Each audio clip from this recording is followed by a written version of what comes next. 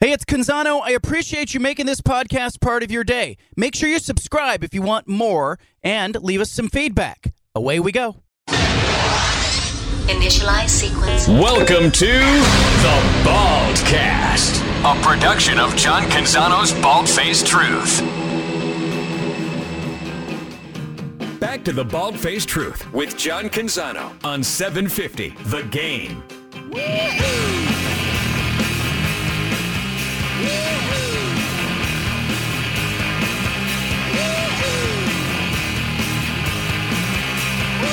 Our next guest, one of my favorite people in sports media, certainly in journalism, former colleague, now at the San Francisco Chronicle, Connor Letourneau, senior writer there. He wrote a piece today titled Inside the Wild West of NIL. And he focused on a Bay Area five-star commit that is headed to the University of Oregon, Jurian Dickey, wide receiver there. It's a fantastic piece. If you get a chance to read it, give it a read. I've tweeted out a link to it. But we're talking about a 17-year-old senior at Menlo Atherton High School who is driving around in a Mercedes and hasn't really done anything in college yet, but headed to the University of Oregon. And he is among a growing number of high school players who are making money in the NIL world. Here to talk about it, Connor Letourneau of the Chronicle. Nice job. Give me an idea, Connor, like when you started out, why Jurian Dickey, why this piece? Yeah, so I actually initially wanted to focus the story on Jaden Rashada, who's a four-star quarterback out of Pittsburgh High School in the Bay Area. A lot of people might know that name because he got a bunch of national attention a couple of months ago for kind of having an NIL deal with Florida go awry, and it kind of served as a cautionary tale for NIL and the role that recruiting plays in NIL. And I actually, back in October, was interested in doing something on Jaden before all that, and he wasn't interested. And so I reached out to Jurian because I knew he was in that space as well, and he was much more receptive to it. Spent some time with him back in January for that piece.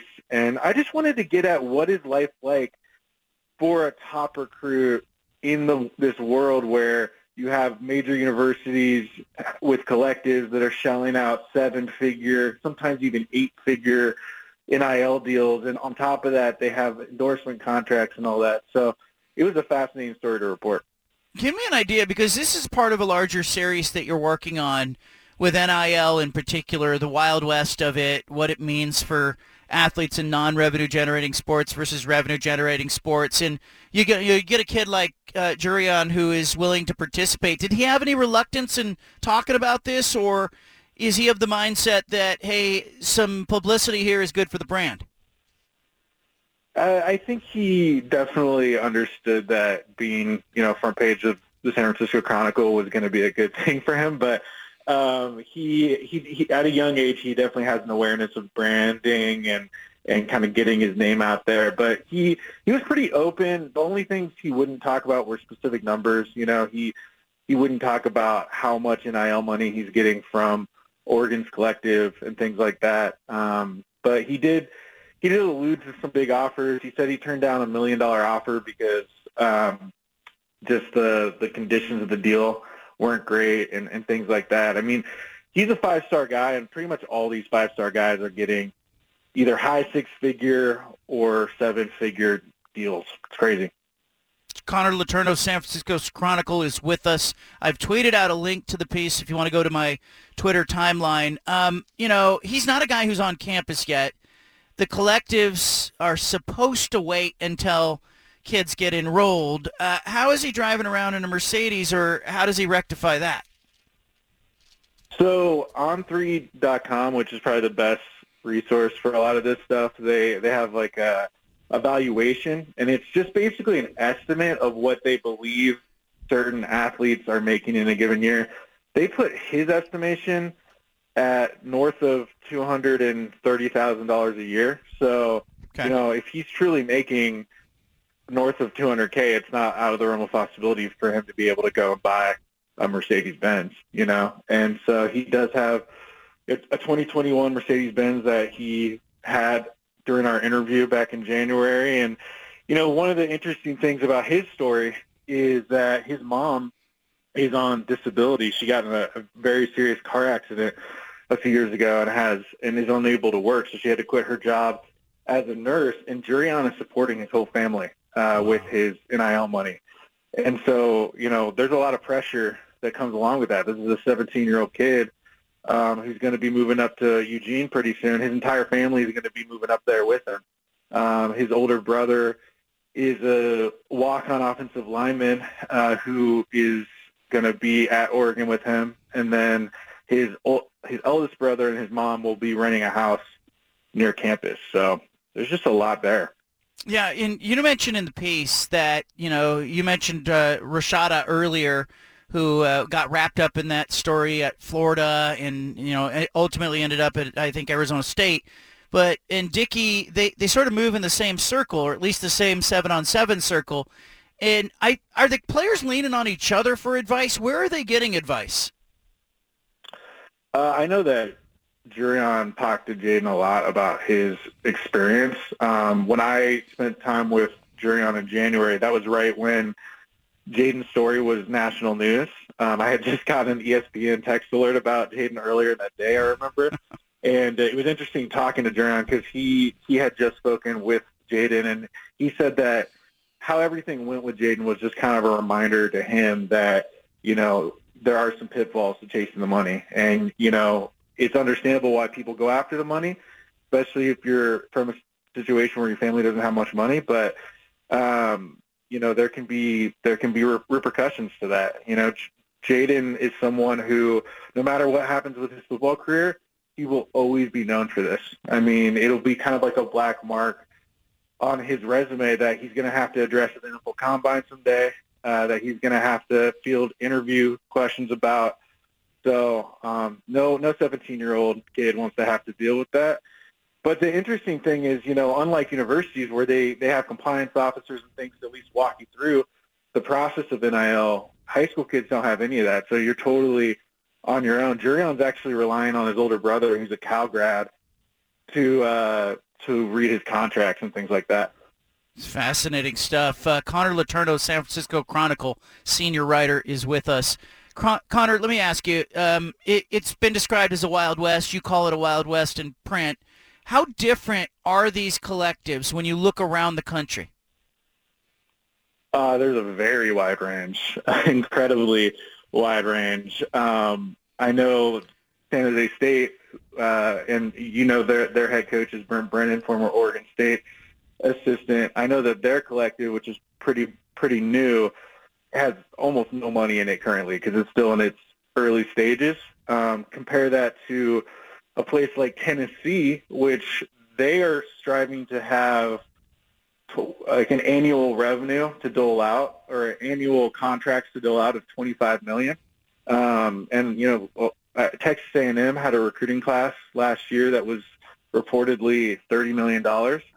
And some of these coaches, like Ryan Day at Ohio State, just openly has talked to boosters and stuff about, hey, I need $13 million to fund my football team roster next season. It's becoming very blatant, very open. And it's crazy because technically collectives aren't even supposed to be communicating with universities. Yeah. But the NCAA doesn't really have the bandwidth to enforce this. So it really is Wild West. I mean, there's nothing to being checked.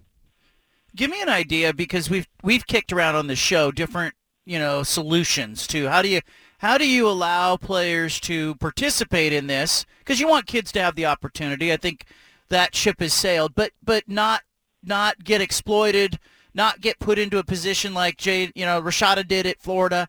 What kinds of guardrails would you recommend, or what have you thought about as you're reporting, because you're talking to people in this world? Yeah, so I have another story that comes out tomorrow that kind of focuses on the situation at Stanford. Stanford is really the only Power 5 program that has openly shunned collectives. They're not getting involved at all. And in that story, I get into some of the potential solutions. There's legislation that's kind of being bandied about that would be treating players as employees of the university, kind of giving athletes just a salary. There's talk about sharing revenue with players. I think all these very well could happen. There's talk about getting rid of the rules that prevent collectives from actually communicating with the programs, and just because it's already happening. So you might as well just make it official that they're allowed to do that. There's talk about that.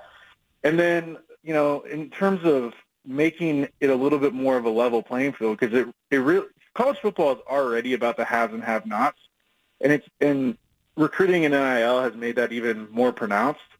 And so there's talk about revenue sharing throughout FBS programs, and then there's talk about maybe a salary cap, just to make it fair, because the Tennessees of the world, if it trends the way it's trending, are going to win all the national championships, and then the Oregon States of the world are going to have no chance. So that's where we're at. Yeah, I keep looking at it. I know that we've had a few of the collectives on this show. Some of them are very interested in getting to their donors. Arizona State, for example, the head of their collective, the Sun Angel Collective, wanted to come on this show because they have alumni all over the place, and they wanted to promote the idea that they're doing recurring sort of donations for trying to take advantage of the large number of alumni that they have all over the place. Washington State, Oregon State, very interested in coming on the show. Oregon, not so much. Division Street, closed the circle, won't respond. I've heard different things about that collective. In your experience in reporting on Jurion Dickey, did you get any insight into Division Street? Division Street came up a lot, just talking to experts and stuff about the biggest collectives, and Division Street is considered probably the biggest collective this side of the Southeast. Like, all the other ones are, Texas A&M, Tennessee, those types of schools. Oregon's is by far the biggest one on the West Coast. I've heard it's probably top 5 in the country, and it's grown really fast. Jurion didn't have much to say about that because, like I said, he wanted to kind of keep the details of his NIL deal close to the vest, which is understandable. Pretty much every recruit wants to keep that stuff private. But it was funny. He did tell me he was at Oregon, and he was at the team facilities, and he was standing right next to Phil Knight, and one of the assistants came up to him and was like, "You know who that is?" And Jurion's like, "No, who's that?" "Oh, that's Phil Knight." "Oh, who's Phil Knight?" So that just just puts in perspective. The average 17-year-old has no idea who Phil Knight is. In reality, he's actually indirectly getting paid by Phil Knight.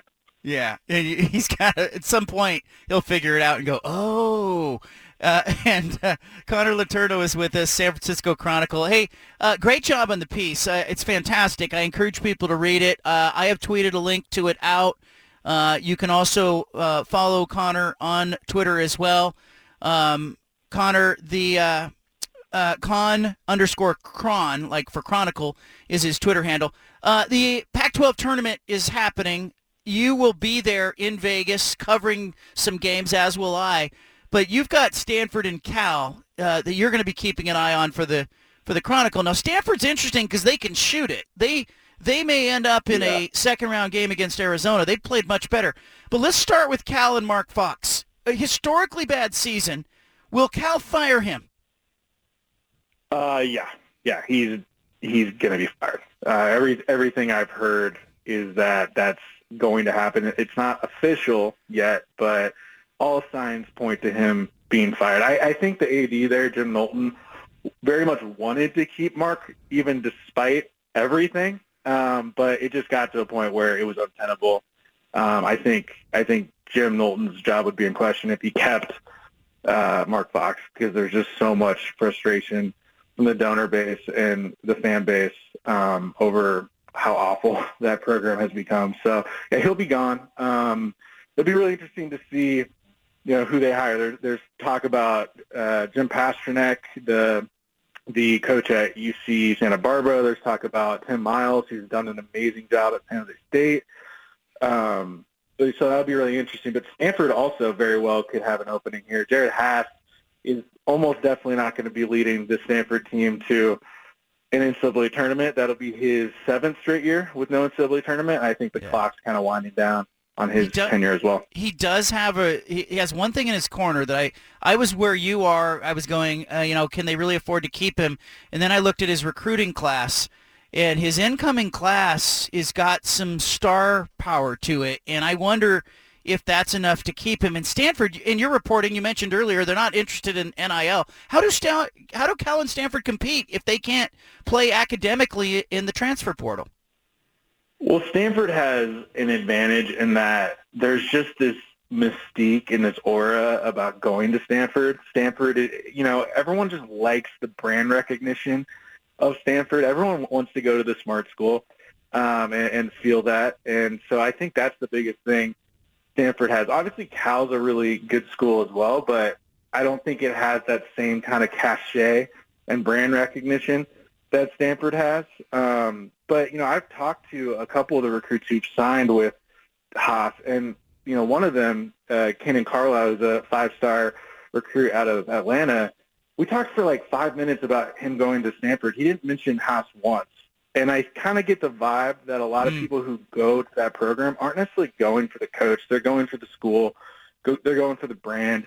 So I think even if they fire Haas, that Stanford won't have a huge problem keeping that recruiting class together. There's a lot of talk about them replacing Haas with Mark Matson, who's done an amazing job at Utah Valley, obviously. Local guy who was on that really good Stanford team back in the day. I think he'd be able to keep that class together. So I don't think the recruiting thing should hold them back from firing Haas. And the reality is, too, it's like, yeah, it's great that he can recruit, but isn't that almost worse?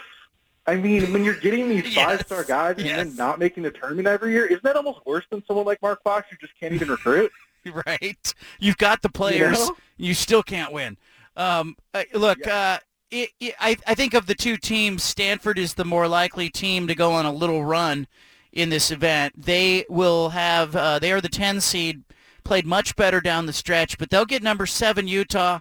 They're playing shorthanded, 6 o'clock tomorrow in Vegas. If they win that game, they advance to Thursday's second round against Arizona. Keep an eye on Stanford. Maybe Haas will save himself in the next couple of games. Connor? I mean, he'd have to win. I think he'd have to win the Pac-12 tournament, honestly. So, will they fire? Unlikely. Will Cal fire Mark Fox on the tarmac, or will Jim Knowlton wait and do it when, a day later in Berkeley? Has Mark Fox already started packing his office? That's what I want to know. I mean, he's got to know. So I'll be there. I'll be there for what will likely be the final game of the Mark Fox era. I'm sure Mark Fox will not be happy to see me because every story I've written about his program has not been incredibly positive. Shout out to you, by the way. John Canzano wrote probably the best story on Cal basketball in recent months, so everyone should check that out. Yeah, the Cal people, the fans loved me. The program hated me. The athletic director won't talk to me, but, pass the beer nuts. That's how it goes. Hey, Connor, I'll see you in Vegas, man. Great job on the story today. All right. Thank you, man. Looking forward to seeing you. All right, there he is. Connor Letourneau, San Francisco Chronicle. A wealth of stuff in that interview. We'll unpack it next. Plus, we'll talk about a little change. The NFL is trying to wiggle its way into the world of college football. How are they doing it? I'll tell you coming up. You've got the home of the truth. Back to the Bald-Faced Truth with John Canzano on 750 The Game.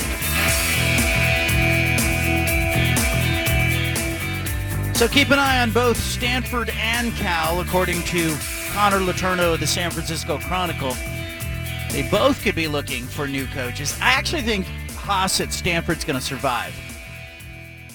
I could be wrong, but I like the recruiting class. And I think if you're Stanford, you're dealing with a whole bunch of other questions right now as it pertains to college football and as it pertains to the media rights ongoing saga, negotiation, whatever you want to call it, and as it pertains to, brand new, they just hired a new football coach. Do they want to have to go do that in basketball? Doesn't it remind you of the situation up in Washington years ago with Lorenzo Romar? Like, he was getting first-round picks. He had Markelle Fultz, the number 1 overall pick, and they weren't winning anything either. Like, I know recruiting classes matter, But at some point, like, you could bring in the best recruits and you're still not going to win. You need to have a better coach in there. And like the guest said, like, Stanford's going to get top recruits no matter what. Doesn't matter who the coach is. So shouldn't it be where he should be out if he can't even coach these top guys?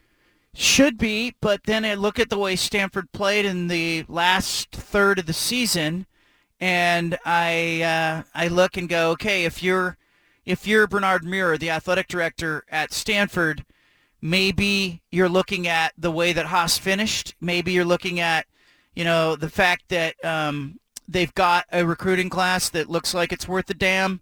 But I'm just looking at the last 10 games of their conference season. They weren't bad. They started to play better. And I think if they had channeled that a little earlier, they had a win over Arizona, for example. Barely lost Arizona State. Beat Utah. Beat Cal badly, like everybody else is beating Cal. Beat Oregon, yeah. Beat Oregon. And so I think you look at what he did down the stretch, and if I'm just putting myself in the shoes of Bernard Muir. First of all, he's at Stanford, where there's not a whole bunch of pressure for the basketball program or the football program to win big. There just isn't all that additional pressure that exists most everywhere else. Secondarily, you look at Haas and you say, okay, he's got a recruiting class that includes two really interesting and intriguing good players. You look at the fact that they played better down the stretch and they won some games, win over Arizona, win over Oregon, basically beat Washington, they looked okay, beat Utah. They looked okay in the second half of the season, but they can shoot it, and that's the scouting report on them in this tournament. I actually think they're going to beat Utah in the opening round as the 10 seed. I think they're going to beat the 7. Then they'll get in there against Arizona. I don't think they have enough firepower to beat Arizona, but I actually think they're going to get through to the second round, and maybe that helps them, maybe it doesn't. Now, in Cal's case, Mark Fox is a goner. He is fired. He is more than fired. I don't even know how you could classify it, but Cal had the worst basketball season in their history this season. In their history. And, I was really looking at Cal and hoping that when I went to go do my sort of look at why Cal became so bad this season, I was kind of hoping that I would find some reason that wasn't the coach. And there are some reasons that Cal's not winning. They're not funding the program. They don't have a practice facility. They're essentially practicing in the student rec center. So they have students who are popping their head in going, is this open gym? While they're trying to practice. That kills you in recruiting. Like, how do you tell your players, hey, we don't have a practice facility, and, oh, by the way, there's going to be a bunch of people running on treadmills in the next room, but we're going to be practicing over here in this gym. So you don't have a gym. You don't have funding. You're not traveling via charter everywhere that everybody else is traveling. There are some bad things there, but beyond that, Fox has had enough time here to get into the portal and try to do some other things. He just hasn't done it well, and he hasn't had, when you're 3-28, it's more than funding. Like Oregon State, Washington State aren't tremendously funded programs either. But they're winning 11 conference games and 16 conference games. 11 games and 16 games overall. You can't go 3-28 and expect to keep your job. Yeah, I also think the fact that it's not his first year, right? This is his fourth year at Cal. It's not like he's a newbie there anymore. If it was year one, okay, you can give him a year or two to rebuild it. But year 4, man, you got to have something. He's showing nothing there. I had some people inside his program try to compare what he's doing to what Sonny Dykes did with Cal's football program. We also saw Sonny Dykes play for the national championship in football at TCU, and people went, when did he learn to coach? Well, he learned to coach when he went to TCU. He knew how to coach before, but he was coaching with one arm tied behind his back. Now, it may prove that Mark Fox is a decent coach, but it just hasn't worked at Cal, and you can't justify continuing this era. So I think this is his last game tomorrow. He's going to finish 3-29. Cal's going to get beat tomorrow in the opening round as they play Washington State, and Fox will probably be fired on Thursday back in Berkeley as his AD. And his AD, Jim Knowlton, should just fire himself, too. I mean, he hired the guy. And, look, Knowlton has a great reputation. He's got a military background. He'd be awesome at Air Force. He'd be awesome at West Point. He'd be awesome at Vanderbilt. He doesn't work at Cal. And Cal, I'll even go further. The university president at Cal has hired athletic directors who have backgrounds in field hockey in wrestling and in the Olympic sports, they don't hire ADs who have a background in football or men's basketball where all the money's buried. So I think that's a mistake. I think it's a huge misfire at Cal. They have the wrong kind of AD who doesn't understand how to invest and how to build. Knowlton has a great reputation. He's supposed to be ethically just a great human being that way, but he doesn't understand football and men's basketball, and you can't have an AD in that position who doesn't understand those two sports. We